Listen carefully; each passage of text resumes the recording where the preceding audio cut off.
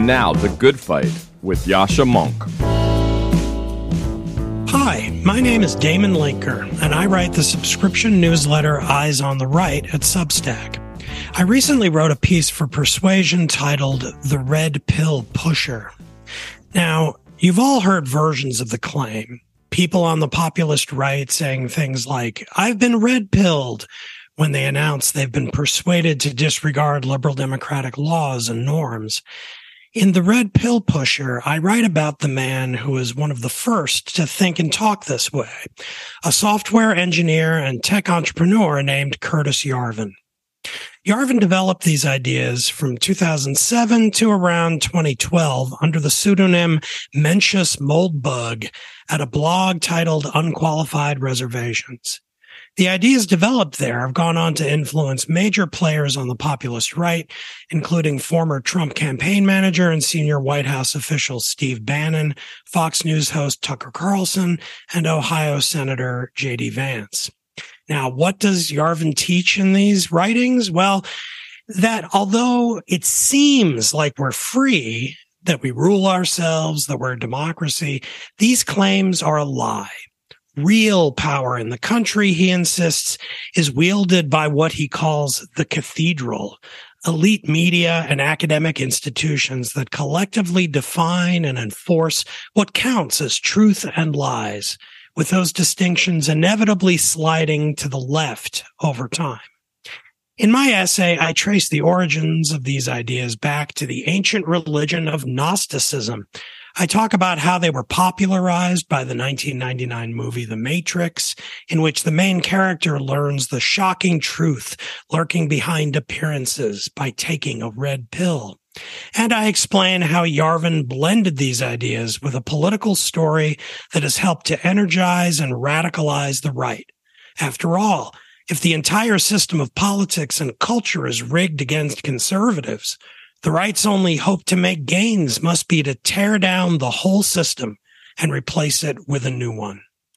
I hope you'll read my piece, The Red Pill Pusher, to inoculate yourself against these destructive ideas and arm yourself with arguments that will help to discredit them in the eyes of our fellow citizens. Damon Linker's piece, called The Red Pill Pusher, was published by Persuasion. To learn more about the community we're building at Persuasion and to get similar articles directly into your inbox, head to www.persuasion.community.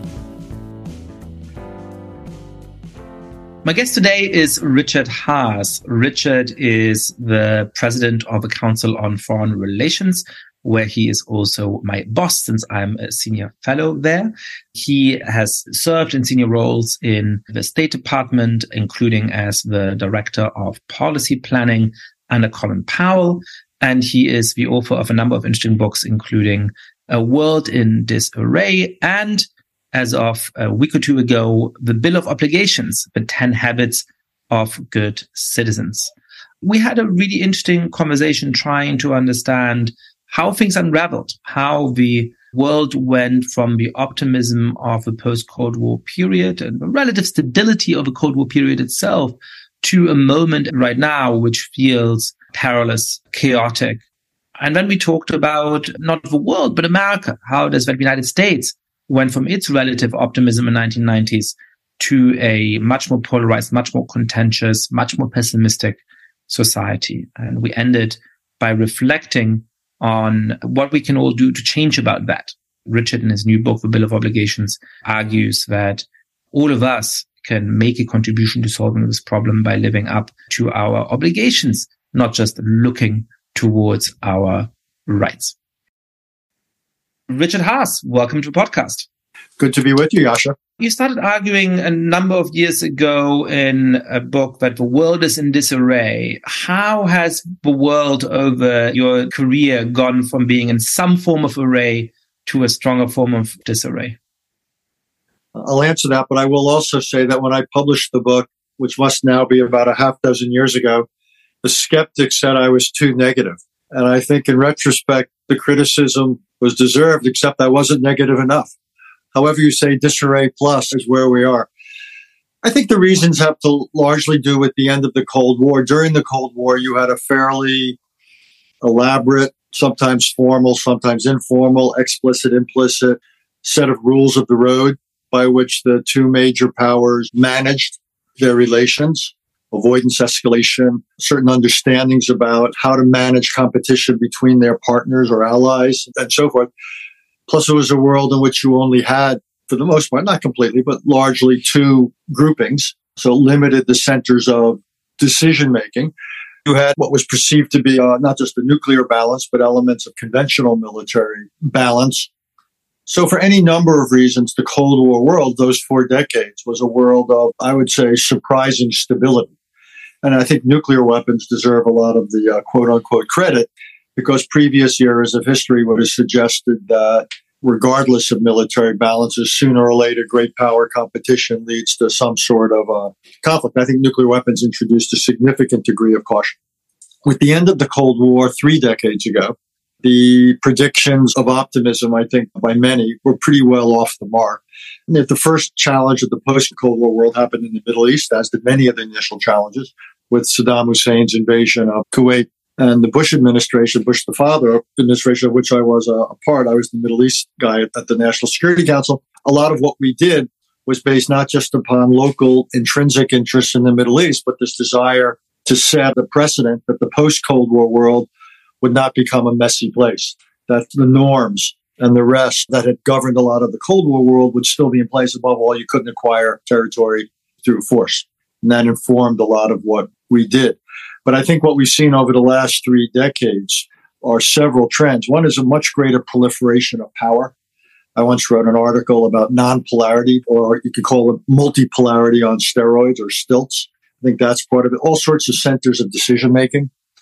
So you have more capacity and more hands that were more independent than ever before. You moved away from bipolarity as a result, so much more complicated to figure out balances. Relationships were changing. The United States then got overextended in, I thought, misguided policies of democratic transformation, particularly in Iraq, ultimately in Afghanistan. We took our eye off the ball. Many other things went on to be a longer conversation, hopes about how relationships would evolve between the United States and Russia and the United States and China. Things didn't quite work out that way for any number of reasons. So this has become a much messier world, given the deterioration of relations between major powers, the rise of medium powers like Iran and North Korea with sizable capabilities, and then the emergence of all sorts of powerful global issues like climate change, new technologies like cyber, breakout of infectious disease on a global scale, all of which expose the inadequacy of existing institutions. There's been a institutional adaptation has fallen far behind global challenges.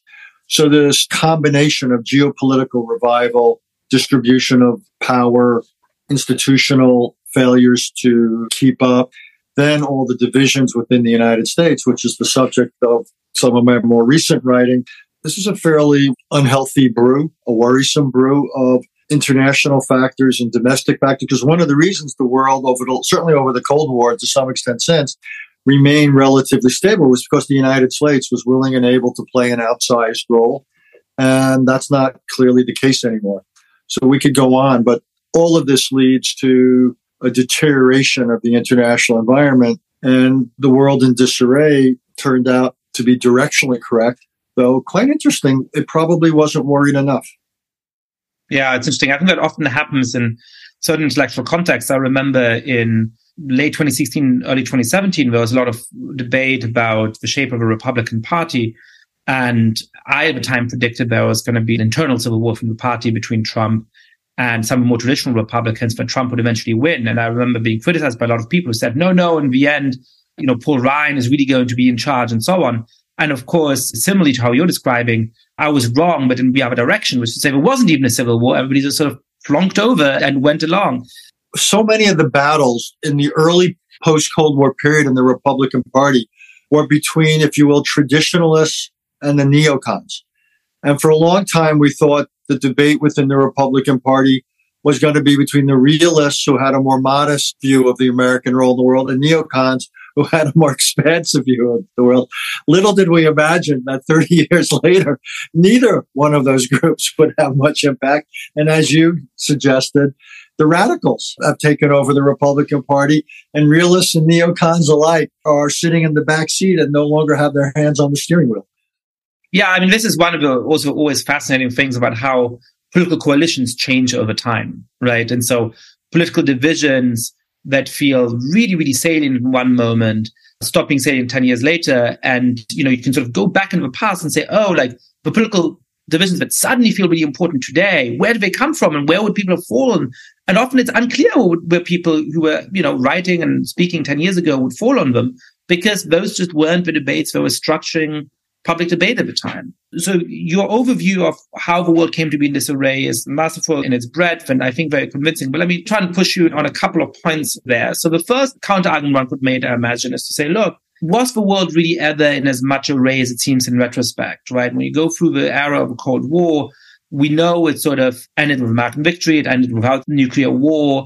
We know that really the two key players ended up being the United States and the Soviet Union. But there was the Cuban Missile Crisis, and the world certainly didn't look in array at the time. There was the rise of the non-aligned movement, which sort of ended up being a little bit of a semi-story or non-story. It didn't end up being as important. But at the time, people thought it was going to be a really major story. And so was it ever in as much array? And then conversely, you could ask now, well, is the world in disarray for structural reasons and it's going to remain being in disarray? Or is there kind of phase shift, right? We're going from one equilibrium that used to be somewhat stable, and hopefully we might reach another equilibrium that's going to be stable, perhaps a long-term, peaceful, militarily competition between China and the United States. And it'll look quite clear that we're in the early phase of that structured world 20 or 30 years from now, but we can't quite see it yet. And so it feels like we're in this chaotic world. But that's just because we're sort of going from one equilibrium to another. So let me take both of those. Was the world of array before the world of disarray? How to understand it? I actually think there was considerable array, in part because you had the whole growth of alliances and also post-World War II institutions that managed the world to some extent economically and so forth. And the Soviet Union essentially sat out. It didn't participate in that. The Cold War, in many ways, didn't intrude on a significant piece of the international machinery. You had, remember Comic-Con and all that. There was a degree of autarky in the communist world. So the non-communist world, in some ways, did its thing with the general agreement on tariffs and trade, ultimately the WTO, IMF, development projects at the bank and elsewhere. So there was a world of considerable array, I actually think. Now, was there disarray in it? Sure, you had the messiness of decolonization, but actually that was pretty short-lived. And as messy as the Palestine issue was, or India-Pakistan, again, things settled down. And the transition to a world of 180, 190 states, it actually happened pretty quickly. And the whole idea of state sovereignty became a very accepted notion. Surprisingly, not quite universally, but close to universally accepted. Sure, you had messiness, but the messiness, the Vietnams and other things were almost cases that took place within the larger world of array. And it was like you had the Soviets doing certain things in Eastern Europe or the United States doing what it did in Vietnam. These weren't challenges to the architecture. These were messy. I don't mean to underestimate the human or economic or military cost, but these were experiences within the architecture. They weren't challenges to world order per se or writ large. But that's not how they were perceived at the time, right? So in Vietnam, the whole justification for the Vietnam War from the American perspective was domino theory, right? That if we let this one state fall, then it is going to completely change the equilibrium. So I take your point there. But again, the world had more array than we realized. In a funny sort of way, we persuaded ourselves of the correctness of a theory that proved to be incorrect. You could pull on the thread and the entire sweater did not unravel. Look, and there were some close calls in Berlin and Cuba in particular. I think those are the two closest calls, because those were the two calls where you had a degree of directness. Unlike Vietnam and the rest, you had indirectness. The Korean War, in terms of the Soviet Union, was indirect, unlike China. But the two cases of directness, those were serious.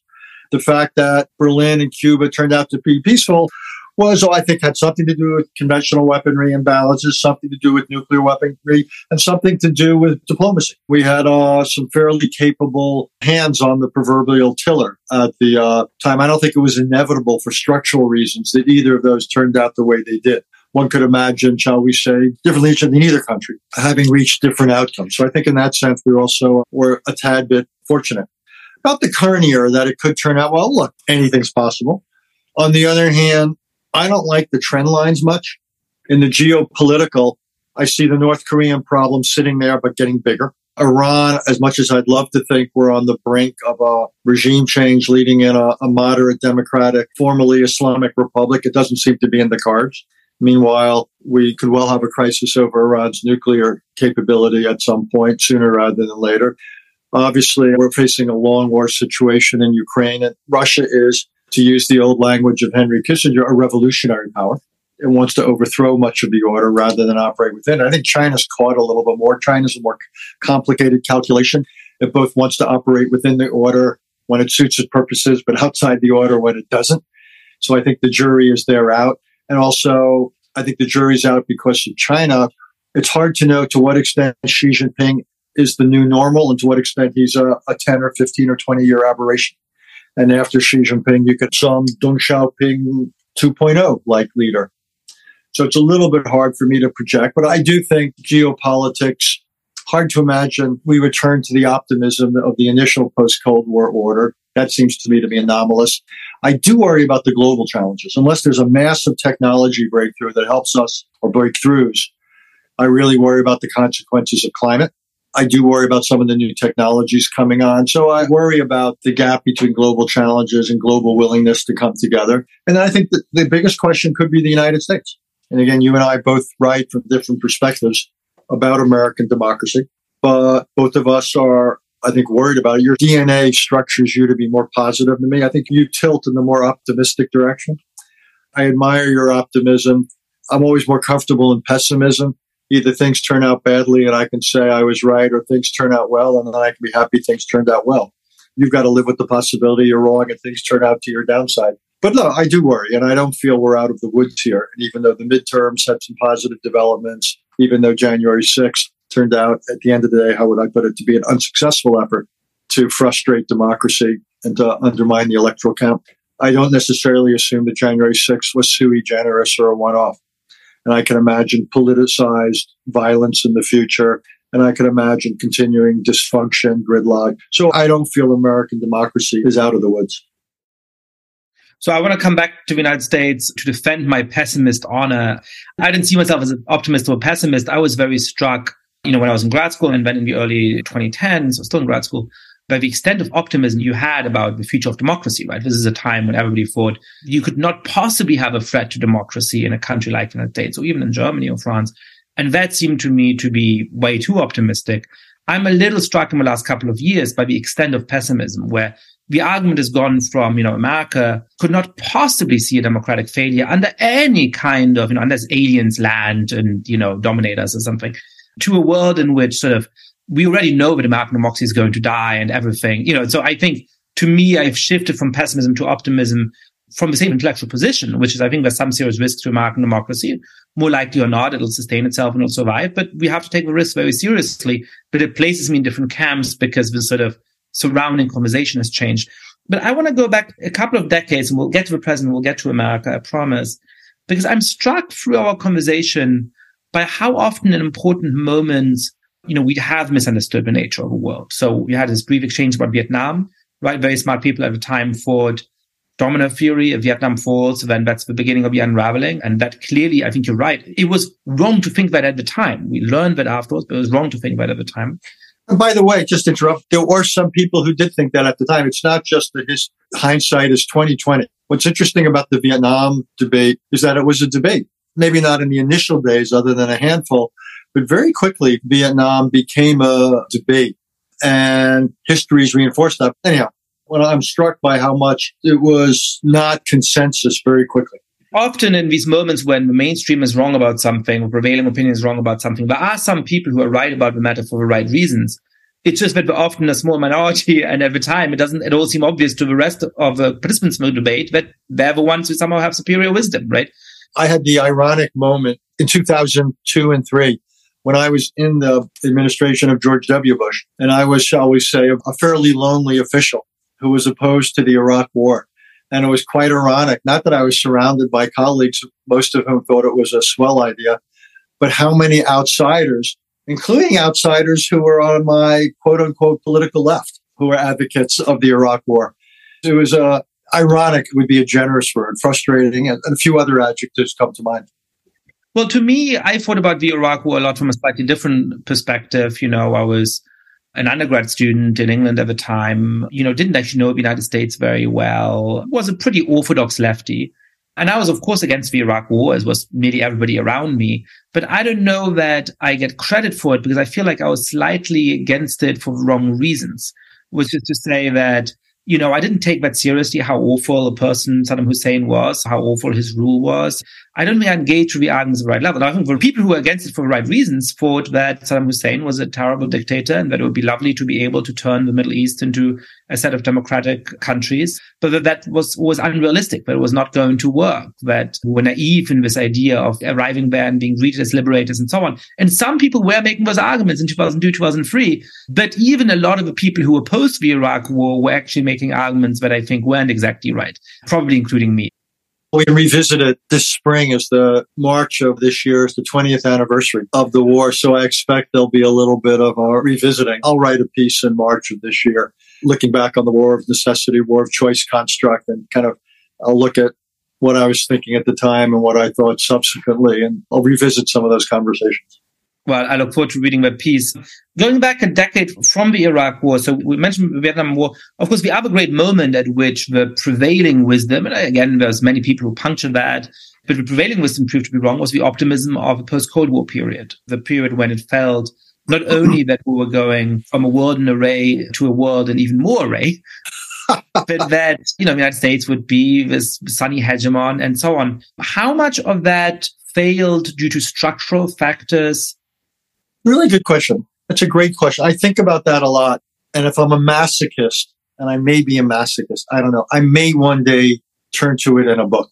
And the word I've used about this was squandering. I think it was a squandering of opportunity. And to use that word, and it's a loaded word, admittedly, it suggests that there were not structural or inevitable factors that led from array to disarray. That it was within our potential or capacity 30 plus years ago to have steered history down a different path. I lean in that direction. Now, would it have been neat? No, for the reasons we've already discussed. You had a proliferation of capacity and more hands, more decentralized decision making. I understand those things. But I think there's a lot of really interesting questions. Was it inevitable that the U.S.-Russian relationship would get to the point it is now? Or was that something about Russian political culture? Or might the United States, both in what it did to help Russia economically with Yeltsin or Gorbachev, questions of NATO enlargement, what have you? Are there things that we might have done differently? With China, I believe that we were right to let China into the WTO. We can debate the terms. Where we clearly got it wrong was by not adjusting those terms subsequently. And the thinking that just somehow that admission would necessarily change China in certain ways. I think that we got wrong. And by the way, even though I'm a frequent critic of Mr. Trump's foreign policy, I think when it came to China, they were more right than wrong in recognizing that we needed a serious adjustment. I think that in terms of global arrangements, we were very slow and still are in many areas. I think in talking about what kind of a defense and foreign policy capability we needed, we weren't thinking long-term enough. I remember the frustrations I had in government. I was trying at times to get the Bush 41 administration to articulate just exactly what did we mean by a new world order? What ought to have been the precepts? And I don't think we did a very good job. The Clinton administration was a kind of holiday from serious foreign policy for 8 years. They were more worried about small interventions in Somalia and Haiti than they were about the big things. And the one big thing they did, which was NATO enlargement, we can debate. Indeed, I think historians will debate it for a long time. The Bush administration overreached badly in Iraq and Afghanistan. The Obama administration, I think, underreached in 20 different places for the most part. The Trump administration caused real havoc to many American alliances and so forth. So I look at American foreign policy over the last 30 years. I think we got more wrong than right. But it's a really interesting question, the one you asked, and it's one I can't probably do it justice today, Yasha. It's this question of what was structural, because I think it would have been more difficult than many understood. just given certain underlying trends and the emergence of certain challenges. But I basically think we took a difficult situation that we probably underestimated the difficulty of, and we made it far, far, far more difficult than it needed to be by all sorts of errors of commission and omission on the foreign policy front. But that, to me, is a really interesting question, and I expect I won't be able to resist one day turning to it. I would love to read your book on this. It's puzzling. It's one of those topics where when you look at the structural factors that were driving this disarray, they seem incredibly powerful, and you start to think, well, could we really have dealt with all of those at the same time? But then you look at sort of the blunders of American foreign policy, and it feels like, well, those are really consequential. I mean, they really seem to have driven this outcome. And so either place you look, it feels like you have a compelling set of causal explanations. And probably the answer is both. I mean, like most things in life, it's not single or simple. But my own instinct is it was a more difficult hand than people appreciate at the time, and it was played poorly. And again, it was a combination of things we did and didn't do, which is also the case in our personal life. You know, when we look back at our lives, it's if we had mulligans, the do-overs, and some would be over things we did do and some would be things we didn't do, I expect. And I would say the same thing applies here in terms of American foreign policy. So let me take exactly the same question, but ask it about America domestically, which is to say, again, in the early 1990s, America looks like a self-confident country, an optimistic country, a country coming off a decade of economic growth, a country that also feels in some ways socially and culturally cohesive, real progress, even though gradual progress towards more demographic inclusion, slowly, of course, the 1990s, more inclusion of sexual minorities. You know, there is this optimistic decade where it feels like domestically America is in array, and now it is so in disarray. So how did America go from array to disarray? And I guess the same question is that a set of bad choices by political leaders and others, or where the structural causes of America's unraveling, as George Packer might put it, always there from the beginning? Well, even though you asked the question, I'd love to hear your answer to your own question. My own sense, again, it's a combination of both the structural and what you might call the political, in the sense that there was a range of possible policies or decisions or behaviors, and we often got it wrong, again, in acts of omission or commission. But if you think about the last couple of decades, okay, so there were things that increased a disrespect for government and alienation from government. I think Iraq contributed to it, a certain cynicism and alienation, Afghanistan as well, two major international enterprises, shall we say, that went very poorly. In Iraq had the added problem that the ostensible purpose for it didn't pan out with the WMD. I think the 2007-8 financial crisis had a role. Again, loss of confidence in elites, but also what it did to the housing market, the American dream there. I think decades of stagnation for the middle class had a real role. Inequality, though, again, I think the problem is less inequality in America, that some have gotten fantastically wealthy, than it is the fact that many others did not benefit in absolute terms. My own view in American history is people don't mind relative inequality so long as absolute conditions improve satisfactorily. And what we had here was the terrible combination of the two. We had relative positions worsening and absolute conditions were not getting better for a big chunk of the population. I've argued this in the past. I mean, if you took the last 30, 40 years economically and you said, look, imagine a world in which the average American would have gotten twice as rich over that period of time, which was the case in previous generations, whereas we've seen more or less stagnation over the last 30 years. And then let's imagine that, Elon Musk is twice as rich as he is, and Warren Buffett is twice as rich as he is, and so on. 4 times, 5 times as rich, right? So even more unequal society. Do we think that America would be unraveling? No, because people would feel that, look, I'm doing so much better than my parents were, and the system somehow is working for me, right? If you imagine that the average person would have gotten 25% less affluent over those years, that Bill Gates and so on would have gotten, lost a lot of money, and so the society is a little bit more equal, would that be better? No, it'd be worse, because people would think, oh my God, it's declining. So inequality matters because, you can't grow the pie infinitely. And if all of the gains go to the top, then obviously there's no gains for anybody else, and you get all of those problems. So this is still a problem of inequality under some descriptions, but what really matters is the ability to deliver real improvements to most people. Yeah, you and I are probably in the minority in coming to that conclusion. I think we're right, though.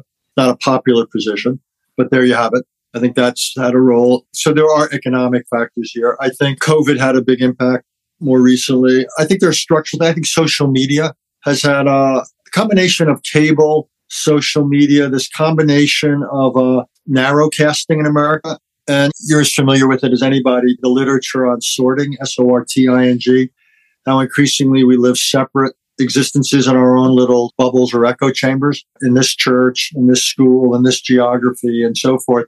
And we all watch this station, listen to this AM talk show, watch this cable network, have this Facebook group, and that there's fewer and fewer common experiences in this country. Indeed, many more separate experiences. It's one of the unanticipated consequences of ending the draft and having an all-volunteer force. So the lack of common experiences is a big, big deal in this country. And again, you've written about it, I've written about it, but this is a country based upon certain ideas. And if the ideas are no longer shared, where does that leave us? I think that's become the case. I think something I've written about a lot, the lack of civics in our schools at the high school and college level is a serious problem. And I think Trump is both a driver of this, but also a reflection of it. Like so many populists historically, he's a very good room reader. In this case, the room was America. Trump could walk into this room and was quite brilliant at reading the room, in particular, as populists do, of reading the dissatisfaction in the room, reading the grievance, all those who resented. And in part because the left often had over these same years, in many ways, moved somewhat away from a policy of simply opposing discrimination and wanting equal opportunity to wanting to affect outcomes. And what was no longer the left in America, your next book deals with this quite brilliantly. I can say that because I've actually read the draft. So it's something for all your listeners to look forward to. So the left, if you will, it's interesting that we no longer call it liberal. And that's some ways more revealing than the left realizes. Because the left in the United States is less liberal and it is much more progressive, it is much more concerned with outcomes rather than necessarily equality of opportunity. And that's also fed the grievance of other parts of the population that feels that they are not being held equally. So, we could go on. It's a long conversation, but I think how we fund our politics has had effect. The weakening of parties. Political parties, almost like travel agents, used to be mediating mechanisms. In the consumer space, you have it between individuals and businesses. Parties used to play a role between voters and candidates. They no longer do. Every candidate now is his or her own party. They can raise money. They can go on social media. And rather than being moderated, you're kind of independent, and extremism pays. It's a long list of things, but I think the accelerating difficulty of getting things done in America has to do with, I think, more structural reasons than anything else. But I think certain individuals have seen it coming and have taken advantage of it and run with it, and in many ways exacerbated. If John F. Kennedy were alive, there'd maybe be room for a new chapter of Profiles in Courage, a new book, but it wouldn't have as many chapters as I'd like. And I think that a lot of people have just acted for their own purpose rather than for the country's, but the structural changes in some ways allowed them to get away with it. One of the things I'm struck by is that when you try to suss out what is structural and what is choices that American leaders have made, an obvious way of thinking through this is to look at where America is similar to other democracies and where it's not. Now, many other democracies have gone through similar processes, right? I mean, France, Germany, Britain, Australia, they all feel less stable, less in array today than they would have done 20 or 30 years ago. At the same time, there is something about America that does feel particularly dysfunctional. And I say this as somebody who loves this country and is a proud new citizen of this country, that there is a missing center. I don't mean this politically. I mean this in a broader social way, a cultural way in this country. And you feel it. And, my ears popped up a little bit when you talked about, American elites in a way. And to me, if I'm in Paris, if I'm in Berlin, elites are always a little bit out of touch with the rest of the population. They're always a little bit snobby. They always think they're a little bit better than everybody else. That's just a structural feature of what it is to be in a position of prestige or influence, to live in the capital of a city, to feel like you know the people who have something to say in the country. You see that everywhere. But there's something about the American elite, what in an essay I've been thinking about in the back of my mind, I'd like to call the influential million. The million people in America, not the 10,000 people, but the million people in America who, live in the right neighborhoods and have institutional responsibility and, are affluent to more than affluent, who really set the cultural and so on life of this country. that feels to me dysfunctional. Now, they're often very nice people. They're all of our friends and acquaintances, and we're, of course, part of it. They're often quite civic-minded in a certain way, but it does feel like they have a lack of connection to the rest of a country and a cultural alienation from it that strikes me as being more extreme than what I experience in Germany or France or some other democracies. I haven't heard that articulated before. I think you may have a topic for yet another book. I like the idea of the influential 1 million. Not as an elitist thing, but simply as an objective statement that these are people who, by virtue of wealth or education or position or what have you, have potentially outsized influence or impact on a society. I'm going to think about it. It's always dangerous to talk while you're thinking about it.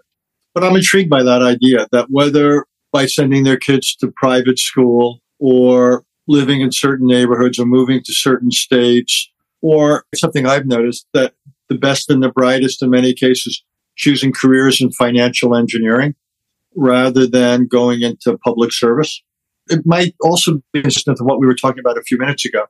The ability now in this country of 333 or whatever million people to increasingly define your place not in American society writ large, but in a particular sub-society of America. And we now have created, if you will, enough space for that, and not just geographically, but culturally and economically and socially.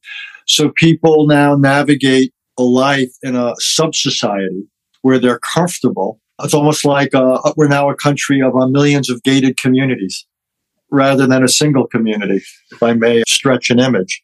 And that's interesting to me as a reading of our society. I hadn't thought about it quite that way.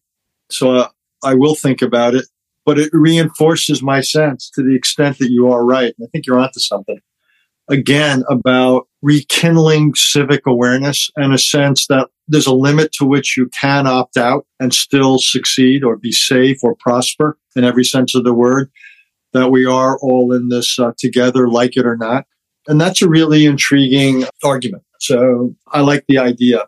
And so now that's worth several walks around the block to think about.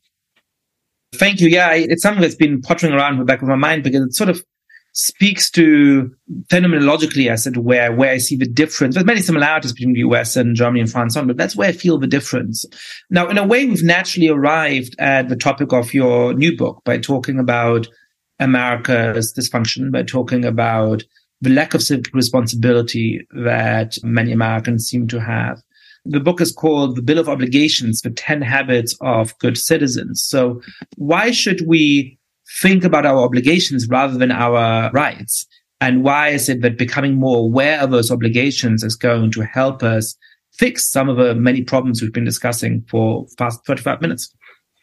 Since unlike me, you are trained as a philosopher, I'll try to impersonate a philosopher for a minute. It probably won't be convincing. But I think there's both an instrumental and a normative reason for Americans to have a sense of obligation to one another and to their country. The normative one is, I believe it's the right thing to do. That's what norms are about. It's the basis of many religions. You know, am I my brother's keeper? There's things you look out for others. There's something to be said that we're not on this planet simply to maximize self-satisfaction. We have other purposes on this planet. So some of it is normal, but I think actually even more of it, for better or worse, is instrumental. And it gets a little bit at the conversation we were just having. We will all pay a price if public education isn't of a good quality. We'll pay a price if public health breaks down. Indeed, we just did. We'll pay a price if the right of public safety is not widely appreciated and respected. So we all have a stake in the efficiency of government, in the welfare of this country. So the collective enterprise will have an impact on ourselves. And it's a little bit of the golden rule. We want to act unto others as we want them to act unto us. We want our fellow citizens to show respect for norms and show respect for us. But if that's going to happen, odds are we're going to have to reciprocate. So whatever floats your boat in that, whatever motivates you, whether it's one or the other or both, because it's the right thing to do or it's a useful thing to do. But I do think, when I go through the 10 obligations, I think there's a collective interest and a self-interest aspect to all of them. And again, I'm trying to get beyond the rights-based conversation. What led me to the book was I was struck how much of our political conversation was simply about rights, as though if we could only nail that perfectly, that would be the end of all of our problems. And people seem to be unthinking rights can come into conflict which they do every minute of every day, the right of the mother versus the right of the unborn, your right to bear arms, my right to public safety, parental rights. This is what you want your kid to be taught. So what if I want my kid to be taught something else? How do we deal with clashing rights? So, so much of our conversation is about rights and abridgment of rights, real and imagined. And it's not that that's not an issue. It is. It's just that it's necessary, but not sufficient. And what led me to this book was thinking that we needed also to think about obligations, or we would either end up at a minimum in political gridlock and social alienation, or worse yet, my fear is we will end up being an American version of Northern Ireland during the Troubles. We will have a future in which decentralized, politically inspired violence, which sounds somewhat dystopian to me, but that is not the work of an overfevered imagination. I think we've seen some signs of it, including but not limited to January 6th. So I take that seriously. So what does a bill of obligations entail? What are the 10 key things we should do? And perhaps listeners of podcasts can think in their own minds, how do each of us score on that? Do you live up to the 10 habits of good citizens? Yeah, I thought you might ask me that. So what I've done, in addition to the book, I have my bill of obligations wallet size card. And I carry it around and I hand it. If you were here, I'd hand you a copy. The most basic is to be informed, as that's the basis for all political participation. Ronald Reagan, who said many wonderful things in the course of writing this book, I read not just the classics as you would expect, but I read, for example, every inaugural speech, all the farewell addresses, and a lot of other things I'd never read. And, Reagan talked not about the importance of patriotism. He wanted an informed patriotism. He very carefully qualified it. And I think being informed in this day and age has actually become more, not less difficult. Ironically enough, given all the information, but also misinformation. Just as an aside, I think it's really fascinating that New Jersey the other day became the first state to pass a public school requirement that every student in New Jersey be exposed to courses in information literacy. So you can discern a fact from an opinion or a fact from a misstatement. Where do you go for these things? How do you know? And I think that's great. I think it's actually an important part of a modern day education. Finland, to use a European country, does the same thing. So I think this is an important movement. I also then argue once you're informed, you want to be involved. What we've seen in recent years are how tight our elections are. Still 40% of eligible voters don't vote in presidential elections. 55% of Americans didn't bother to vote in the midterms, as consequential as these midterms were for the future of this country. So political participant voting is obviously not the only form, but it's the most graphic. I talk about certain behaviors, about the importance of being open to compromise. Compromise is not a dirty word. It's what made this country possible at the Constitutional Convention. Some people seem to forget that. But the importance of compromise, we've had some examples recently. That limited legislation on gun safety showed some compromise. The Electoral Count Act, we saw a little bit of work there. So it's not impossible, but obviously we need more of it. Civility, we've got to learn how to disagree, not simply so we avoid conflict, but you and I may disagree strenuously on the issue of today, but you and I could conceivably be partners on the issue tomorrow. We want to keep open that possibility, rejecting violence. I think religious leaders have to step up to the plate here and really do more in this. It also circles back to compromise, something you've written about. One of the important things of compromise is if every issue becomes all or nothing, those who get nothing will begin to feel they have no stake in the system, and why not resort to violence? So I worry about that. Obviously, guns have proliferated in this country, so I do believe that we've got to delegitimize the use of force for political purposes in this country. I write about norms. The signature norm of American democracy is the peaceful transfer of political power at the presidential level. And needless to say, that norm took a serious buffeting a couple of years ago. I was glad to see, by the way, in the midterms, most of the losers, not all, but most, conceded with a degree of grace. But that is important to accept many other norms. I talk about promoting the common good. It gets to what we were just talking about. And I think in things like with pandemics and the rest, the obligations, not just for our own health, but other people, just not to think narrowly or selfishly.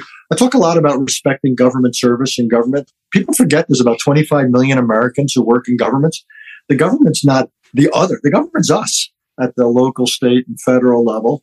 Obviously, this includes the military. One of the things I advocate for is national service to incentivize national service. I want more Americans, one, to see that things involving government aren't bad. Two, I also love the idea of national service because it could be a way to break down some of the barriers and some of the isolation in our society. I think it could deliver some common experiences. The ninth obligation is to support the teaching of civics. We need to tell our narrative. We need to pass it on, why democracy matters, why it's valuable, what it takes to work. Some of the things I write about, you write about. Look, so many people, I think, now associate democracy only with bad things, with mistakes or dysfunction. I think we have to remind people that it has delivered and what it takes and why it's, however imperfect it is, it's still preferable to the alternatives. And then last, I argue for putting country first, before party and before person. I think we had a powerful example of it recently with Liz Cheney. I think we had a powerful example of it with some of the secretaries of state at the state level who stood up to intimidation from people and stood by the electoral process. And sometimes people who put country first refuse to compromise. In other situations, compromising is the way to put country first. There's no one size fits all, but it's a mentality. It's a sense of priorities, and it's ultimately up to voters. Again, I don't think human nature is going to change just because I argue about it. It's up to voters to get informed and get involved and then reward politicians who put country first and penalize politicians who don't. So I actually think in many ways it's kind of on us to protect American democracy. And the question is whether we're up to it. I think we can be. And that I'm potentially optimistic, but it won't happen automatically. And that's why I've made the decision when I think about my future. This is now, even though I'm quote unquote a foreign policy guy, this is now going to be a part of my life going forward. How do we proselytize these values? So, one obligation that we all have is to live up to these obligations, these aspirations that you lay out. And I think we can sort of put our own lives under the checklist and say, how are we doing?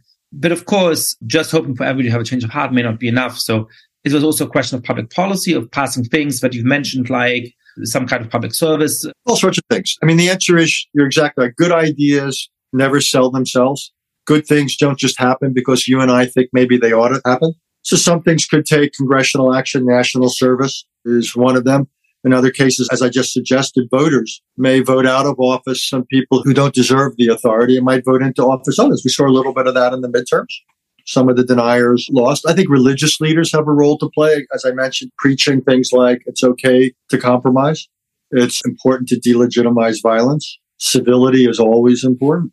I think educators, what happens in the classroom is really important, hence the civics. I think parents, coming back to Reagan again, one of my favorite quotes from Reagan, I'll butcher it here, was about the most important room in the house is the dinner table, the dining room. It's the obligation of parents to talk to their children about certain things and to model certain kinds of behaviors. I think businesses, we've had all this debate in this country about ESG and DEI. Well, last I checked, American businesses have a massive self-interest in seeing that American democracy survives. How well are American businesses going to do if the rule of law breaks down? How much are American businesses going to like it if the Justice Department or the EPA, for example, start politicizing and penalize business executives who give to the other political party or businesses who don't support them? So I think business has a lot more to do. So my answer to your question is these things won't just happen because they're swell ideas.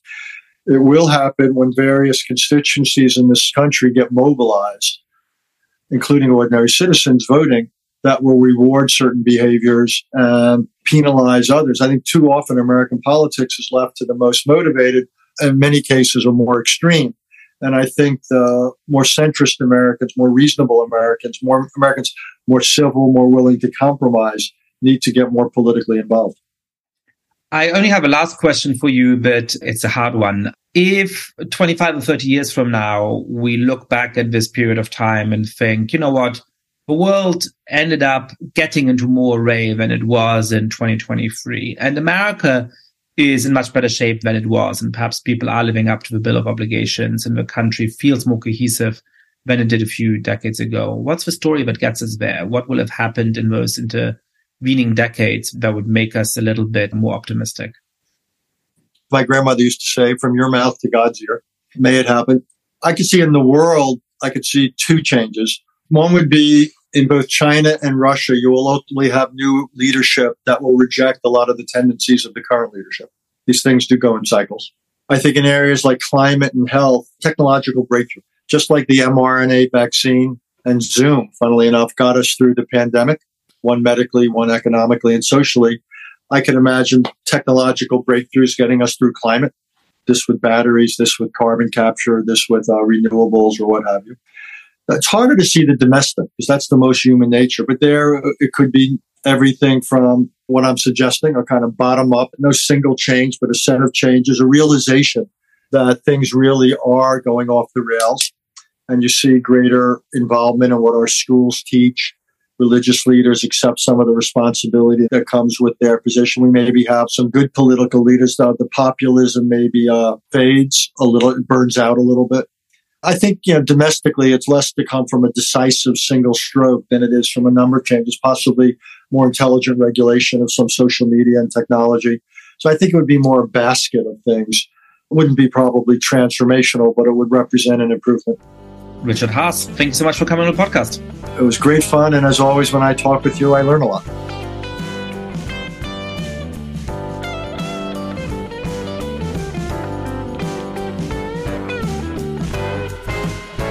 Thank you so much for listening to The Good Fight. Lots of listeners have been spreading the word about the show. If you too have been enjoying the podcast, please be like, rate the show on iTunes, tell your friends all about it, share it on Facebook or Twitter. And finally, please mail suggestions for great guests or comments about the show to goodfightpod@gmail.com. That's goodfightpod@gmail.com.